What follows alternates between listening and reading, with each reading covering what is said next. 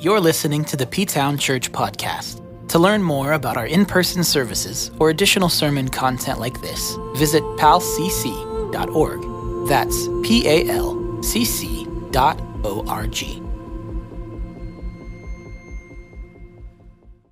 We've been talking about the sanctuary where he serves. The spotless sanctuary that is designed by him, it is sanctioned then because he has created it. It's not here on this earth, but it's accessible to us here on earth through our hearts and our minds. And it is where Jesus serves us, and that is where we are spiritualized. That means he puts his word through his laws into our minds and to our hearts. He incarnates us with his word so that we are inclined then to apply everything we do according to his principles and according to his patterns. Then last week we talked about the spotless nature of the sanctuary, in that how do we enter in and live with God when we fail, when we are sinners. We learned last week that Jesus is the one who cleanses us, makes us spotless so that we can stand before the Lord. We continue that idea today by talking about how Jesus sterilizes our lives. And we're really going to dig into this more starting next week, because our weeks are kind of off for our pattern, but we'll start chapter 10 next week on the 27th and go through the end of September with that focus. And we'll be talking more about the sterilized nature of this. But today I want to introduce that idea because we sometimes forget that the blood is what sterilizes us. And it's hard for us these days, because when we think that if we get blood on us, then we are not sterile. If you get someone else's blood on you, if you have a disease or open cut or whatever the case might be, it could be a problem. That's why surgeons wear masks and gloves and protect themselves so that if there's blood spatter, that it doesn't get into their mouths or eyes or anything like that. So in this day and age, it's hard for us to think in terms of the blood actually sterilizing us. But the idea in Scripture that we find is that through his blood, we are absolved of our sin. It's like him sterilizing us, sanitizing us. Now, we're all familiar with that, right? I just sterilized and sanitized my hands before I came up. I don't know why. I was just getting ready to take communion, and I thought, well, I better get my hands. It's just by nature we do that anymore. We want to scrub or get rid of anything we can't see in our lives that might make us sick or make others sick. Today we want to talk about this idea in our covenanting with God,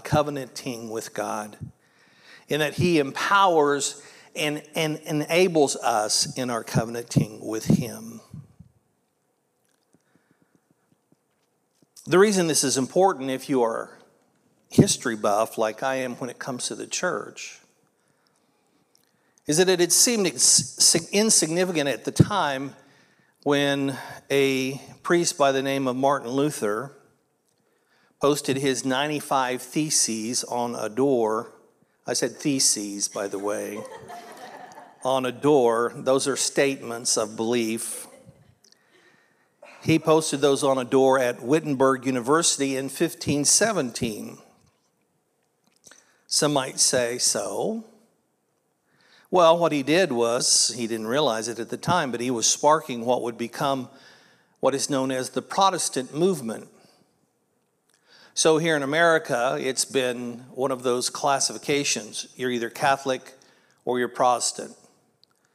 When you say you're Catholic, you don't say, oh, well, what denomination of Catholicism do you belong to? If you're in the Catholic Church, you're Catholic, right? If you're Protestant, then they'll ask you, oh, well, what denomination do you belong to? Are you Baptist, Methodist, Episcopalian, or Church of Christ? We're part of the Restoration movement that's non-denominational, or we don't want to be known in a denomination. We'll get more into that in a second. But In the Protestant movement, there's a lot of different denominations, but how it all started was when Martin Luther, he nailed his 95 Theses on the door at Wittenberg University in 1517. One of the things to which he objected was the teaching and selling of indulgences to the people. The granting of indulgences was predicated on two beliefs in the church at that time. First, in the sacrament of penance, it did not suffice to have the guilt of sin forgiven through absolution alone. One also needed to undergo temporal punishment, or penance as it was defined, because one had offended the Almighty God.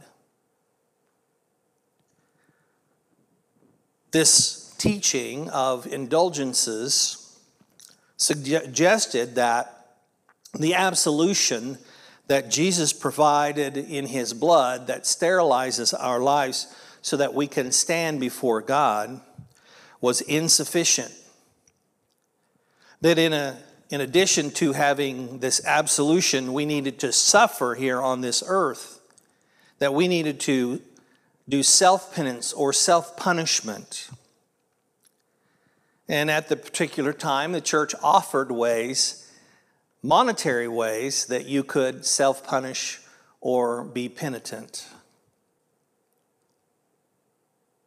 The second basis of this idea of indulgences was belief in purgatory, because you could help buy your dad or mom or grandma and grandpa, you could help buy them out of purgatory, where they were waiting, didn't know whether or not they were going to heaven or hell. They're in purgatory. So just to make sure, you could offer a gift to the priest, and he would pray for that person in purgatory that they would be secure in going to heaven. Now, though neither of these is part of our teaching in the Restoration movement, it seems like the human side of our Christian nature must figure out a way that we can feel the pain related to our sin, because it is hard for us to believe that God is so great and Jesus is so wonderful that in the new covenant there is a process of absolution in which God, through Christ, his blood, he wipes away our sins and he remembers them no more. Our deep dive into Hebrews 9 verses 15 through 28 is so very important, because there exists only one lasting sacrifice based upon the one lasting servant, which serves to permanently settle the sin problem. God had this problem with sin. He sent his son who died on the cross, who shed his blood. We participated in a remembrance of that with Jack's help here this morning. You did a great job, Jack. It was so helpful to me because of some things I've been struggling with this week. How his blood can wash away our sins, and the purpose of it is to make us feel positive or hopeful, not feel the pain. If he wanted us to feel the pain, he'd just say, deal with it yourself. But Jesus took the pain and the punishment upon his shoulders, and he bore that on the cross so that he could absolve us of our sin. Jesus' blood protection empowers this blood absolution for those who eagerly are awaiting him. And daily we're motivated to covenanting because we are empowered by blessed absolution, by resting in God's blood protection. There's this process that we're living in that God has instituted that is part of living in his sanctuary, so that when we're struggling with sin, when we're worried about what it's doing in our life, we don't look at it from the pain, but we look at it from the possibility of what God can do with that.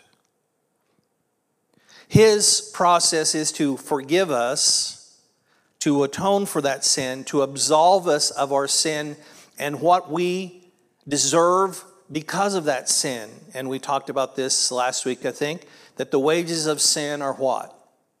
Death, right? So if we die without having the blood of Christ covering us, then we will have to pay the wage of our sin, which is eternal death. But even good people, just as we illustrated with the church, why Luther protested against Catholicism and the idea of indulgence is because it was propagating this idea that God, through Christ, could not absolve our sins completely, that we needed to punish ourselves or let someone else tell us what we needed to do for penance in order to please God.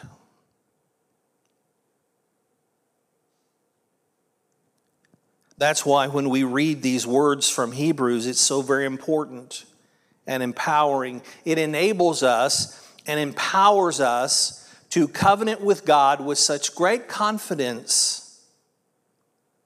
So let's start with verse 9 here of verse 15 of Hebrews 9.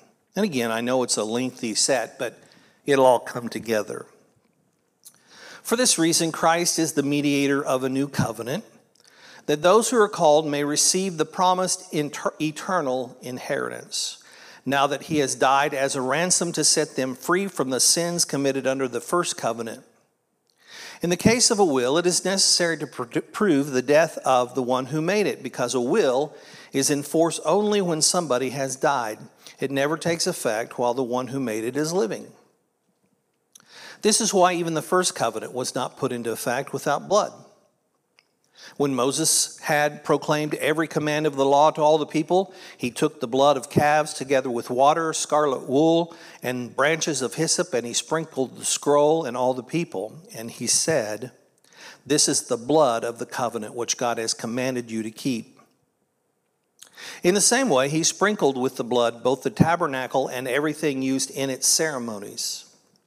In fact, and here's the important point, the law requires that nearly everything be cleansed with blood, and, are you listening or reading? Without the shedding of blood, there is no forgiveness. There's no absolution. It was necessary then for the copies of the heavenly things to be purified with these sacrifices, but the heavenly things themselves with better sacrifices than these. For Christ did not enter a sanctuary made with human hands that was only a copy of the true one. He entered heaven itself now to appear for us in God's presence. Nor did he enter heaven to offer himself again and again, the way the high priest enters the most holy place every year with blood that is not his own. Otherwise, Christ would have had to suffer many times since the creation of the world. But he has appeared once for all at the culmination of the ages to do away with sin by the sacrifice of himself. And just as people are destined to die once and after that to face judgment, so Christ was sacrificed once to take away the sins of many, and he will appear a second time, not to bear sin, but to bring salvation to those who are waiting for him. There's a lot of theology that is found in these verses, but I want us to focus on the two main components here, and that is, without the shedding of blood, there's no forgiveness. The Old Testament covenant had the tabernacle and its ceremonies, and the people, they were all sprinkled with blood. That was to demonstrate, as we talked about last week, to demonstrate what was to come in the heavenlies when Christ died on the cross and he purifies everything through his blood. And he did it once for all to do away with sin by the sacrifice of himself. Now, do you think God would lie to us? Do you think God's lying to you when he says, "I'm taking away your sin, but I want you to live in the punishment of it"?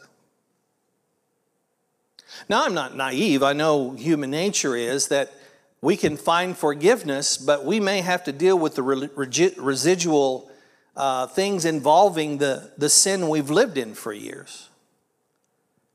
God wipes away the sin and the punishment that might be involved with it, but He can't wipe away our history or past or what we did to get there. We have to live with the consequences of the decisions that we make, but we should not make them, or we should not have to live with them punishing ourselves continually, but to live in the promise of God as we await for Him to completely fix it all.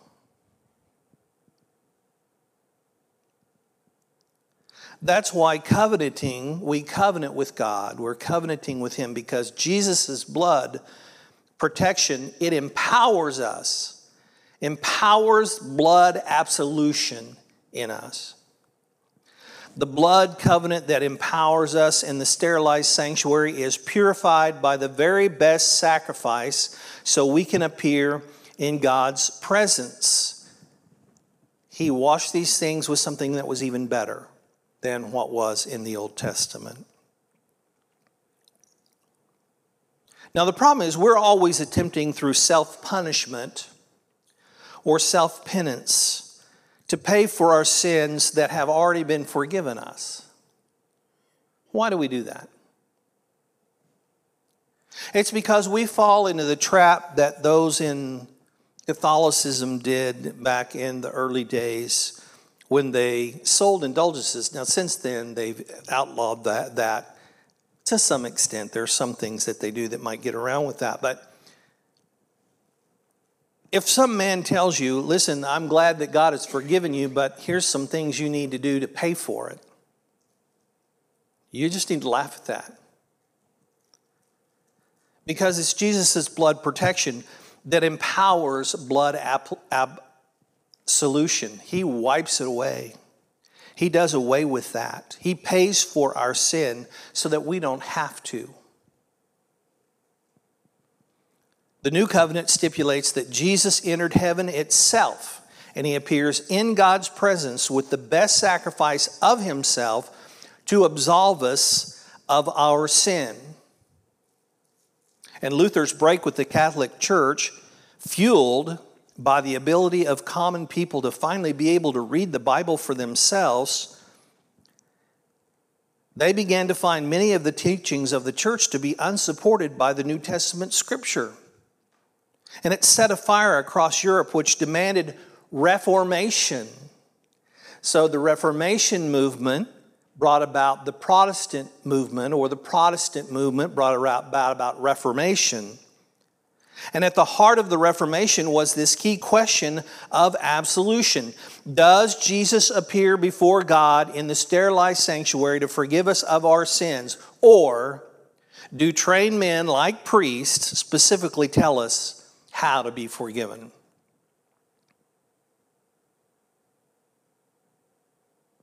Hebrews 8 verses 1 and then verse 6 reminded us as we studied it a few weeks ago. Now the main point of what we're saying is this: we do have such a high priest who sat down at the right hand of the throne of the majesty in heaven, and who serves in the sanctuary, the true tabernacle set up by the Lord, not by a mere human being. Verse 6, but in fact the ministry Jesus has received is as superior to theirs as the covenant of which He is mediator is superior to the old one, since the new covenant is established on better promises.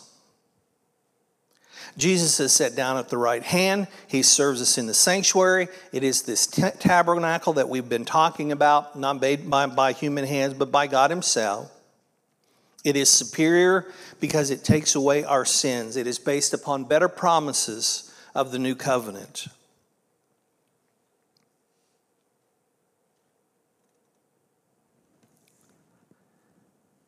When we are living in the blood of Christ, protected by the power, His wonder-working power, it empowers our blood absolution. It helps us realize that we have been forgiven for promise not to be punished. When you partake of your communion and you ask the Lord, Lord, forgive me, what should be on your heart and mind is not, how do I compensate for what I've done that was a sin? Your idea has to be, what can I promise, and what promise can I live in where I can overcome this because it's torturing me?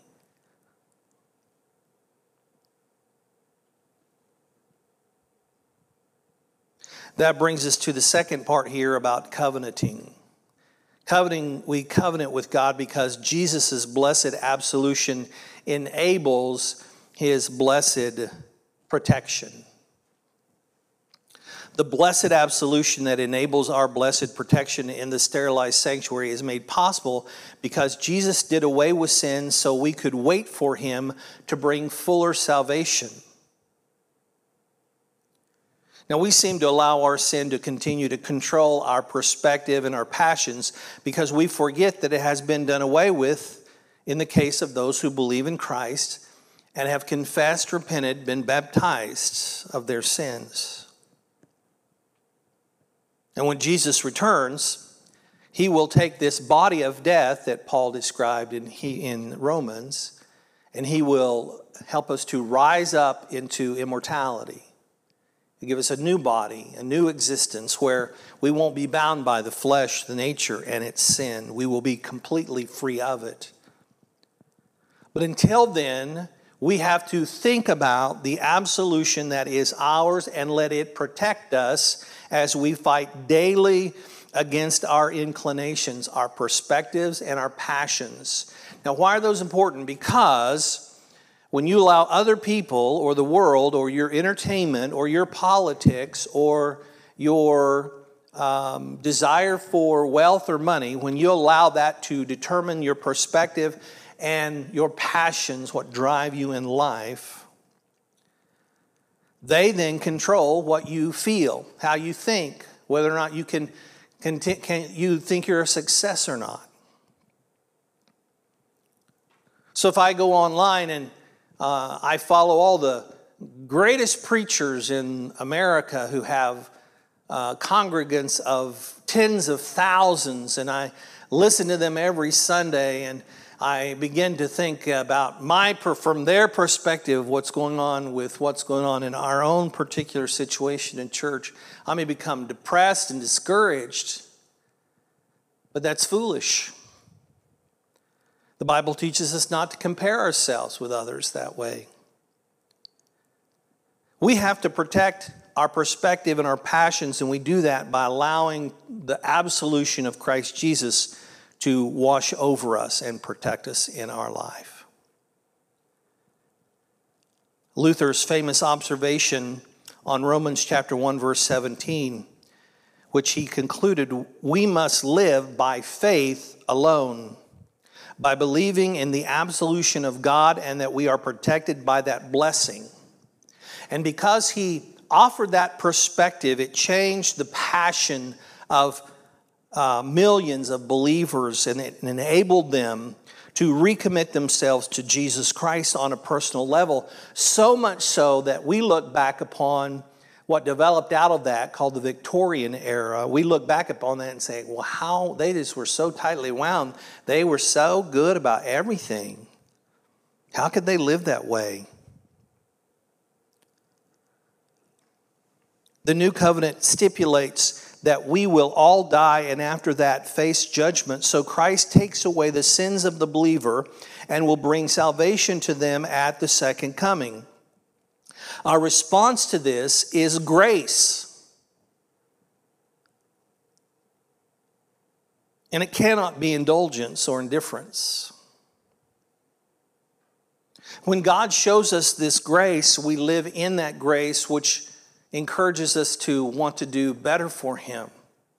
He made a better sacrifice. He made better promises. He offered a better covenant. So we live a better life for him. And it's not to indulge in whatever or be indifferent. Think, well, God doesn't care that I'm sinning. For Pete's sake, the reason that he came and tried to forgive us of our sin is because sin destroys us. It eats away at us every day, not just us personally, but when we're involved in it corporately in the world, it eats away at our culture, the stability of it, and it eats away at our country and the stability of it. That's why we need to respond to God's grace with faithfulness and obedience. And as we talk about this more as we get into chapter 10, doing the will of God.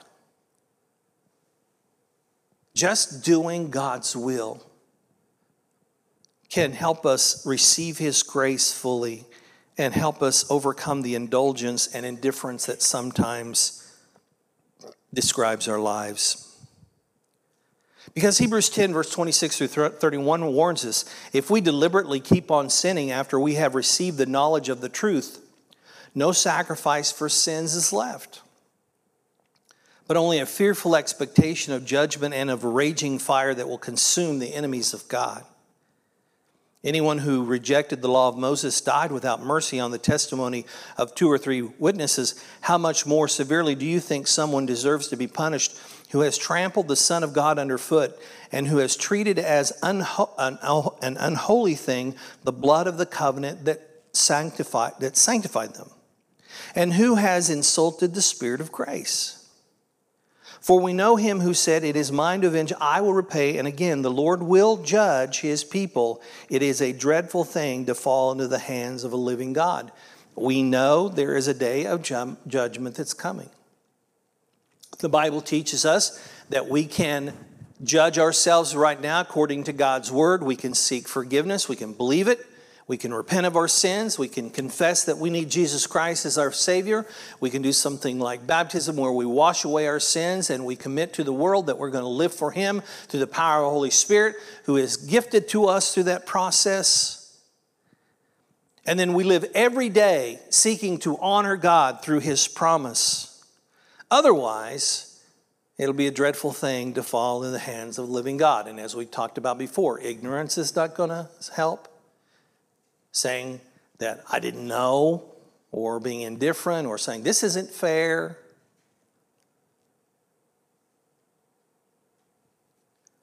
The reason God forgives us through His Son, Jesus Christ, is so that we can have promise in our life, not punishment. And for this reason, as Hebrews 9 concludes there, for this reason, Christ is the mediator of a new covenant, that those who are called may receive that's the first part of that, verse 9, or verse 15. For this reason, Christ is the mediator of a new covenant, that those who are called may receive the promised eternal inheritance. This whole process is so that what God has promised to us, we will realize it. We'll fully receive it.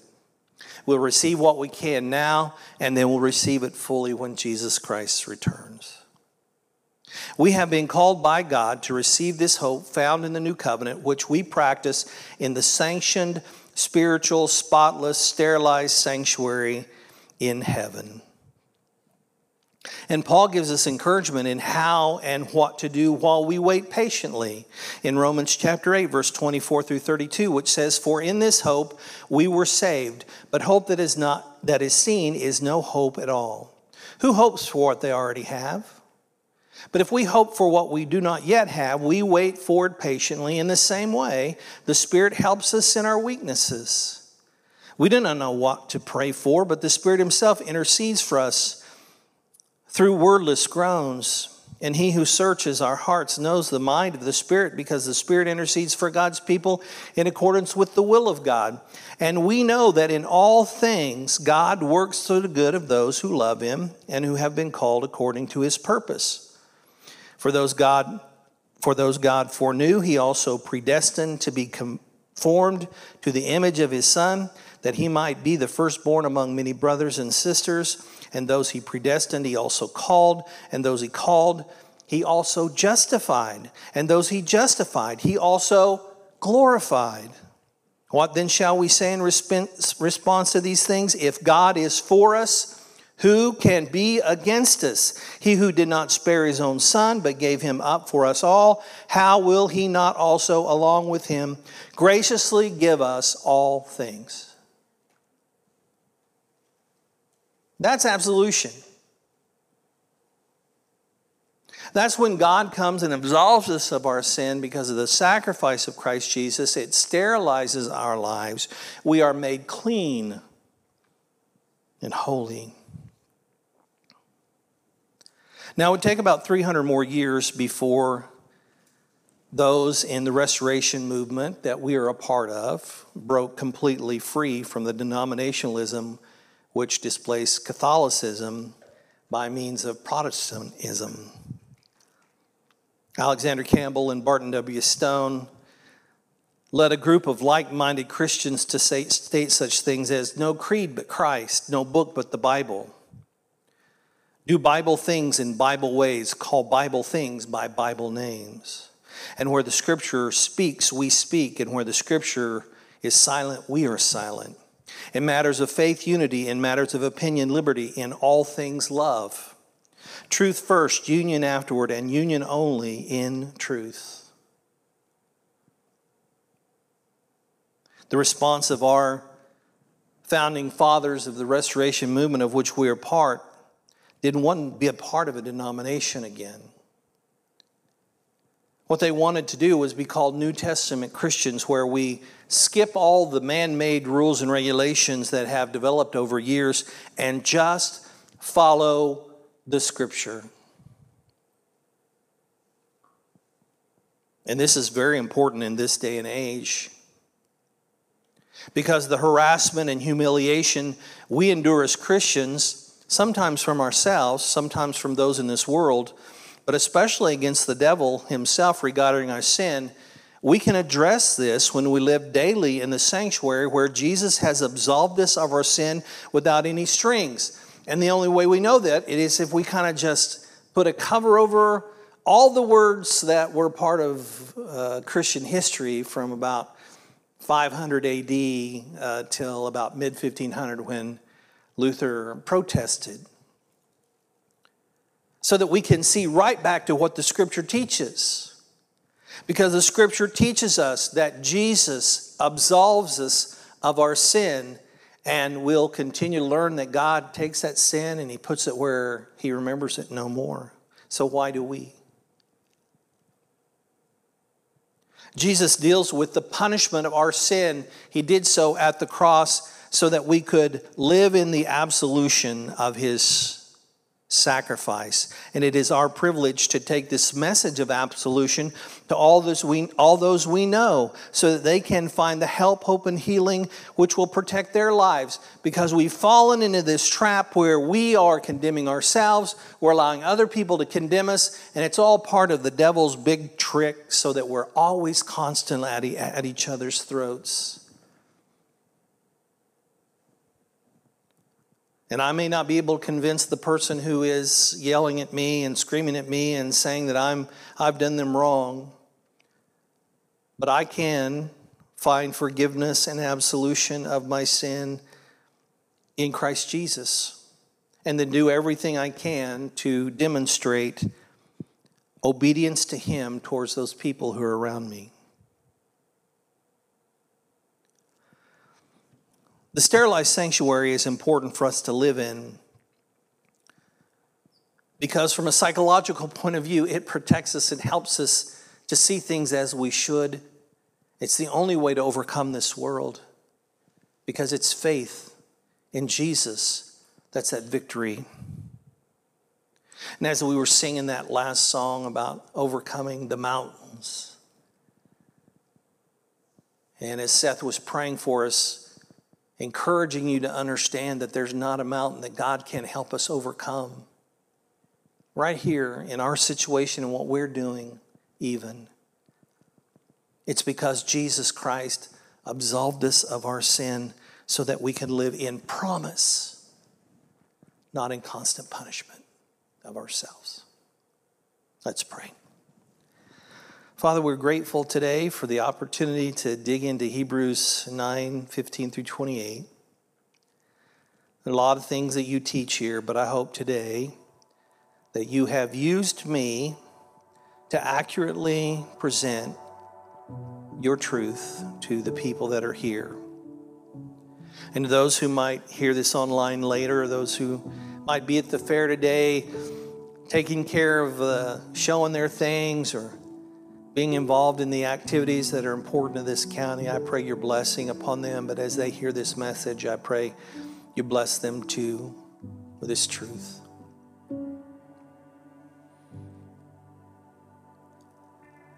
There's so many people around us who want us to feel condemned. They want us to condemn ourselves.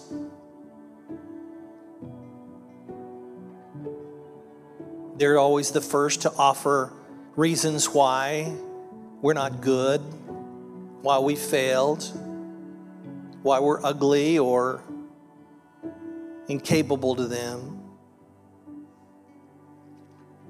Help us to respond to that trick of Satan by remembering that our sin ultimately is against you, and that if we've repented and confessed our sin and we believe in the power of Christ Jesus' forgiveness and his blood, and we've been baptized to wash away that sin, that we don't have to worry about what other people say. We just have to live in the promise that you teach us we can live in until Jesus Christ returns and puts everything in order. And I'm thankful, Lord, that it's just not that idea where they're going to get theirs. Not that, Lord, but that we'll live in such promise of you that we'll be able to set the example through our words and our actions to those who are around us of what it looks like to find forgiveness, to live in forgiveness, to offer forgiveness instead of judgment. Lord, I pray for everyone who's here today and all those who might hear this message, that if they're burdened with some kind of sin that's been bothering them for years or maybe even longer, and they just feel like they have to punish themselves because they can't believe that the blood of your Son Jesus can absolve them, I pray that today they'll learn that your blood is so powerful that it enables us and empowers us to overcome. And if we have to take some time here to confess that sin to you, we'll do so. To admit that we are trying to beat it on our own instead of trusting in the forgiveness and promise of absolution.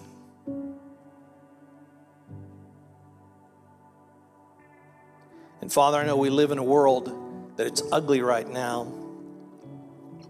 And there's a lot of people that are laying charges and accusations against others who are imperfect themselves. Help us to see all this as a strategy of Satan to keep us divided. And then remember, the only thing that can bring us together is when we lift up Christ on the cross. And people see that he is the one who forgives.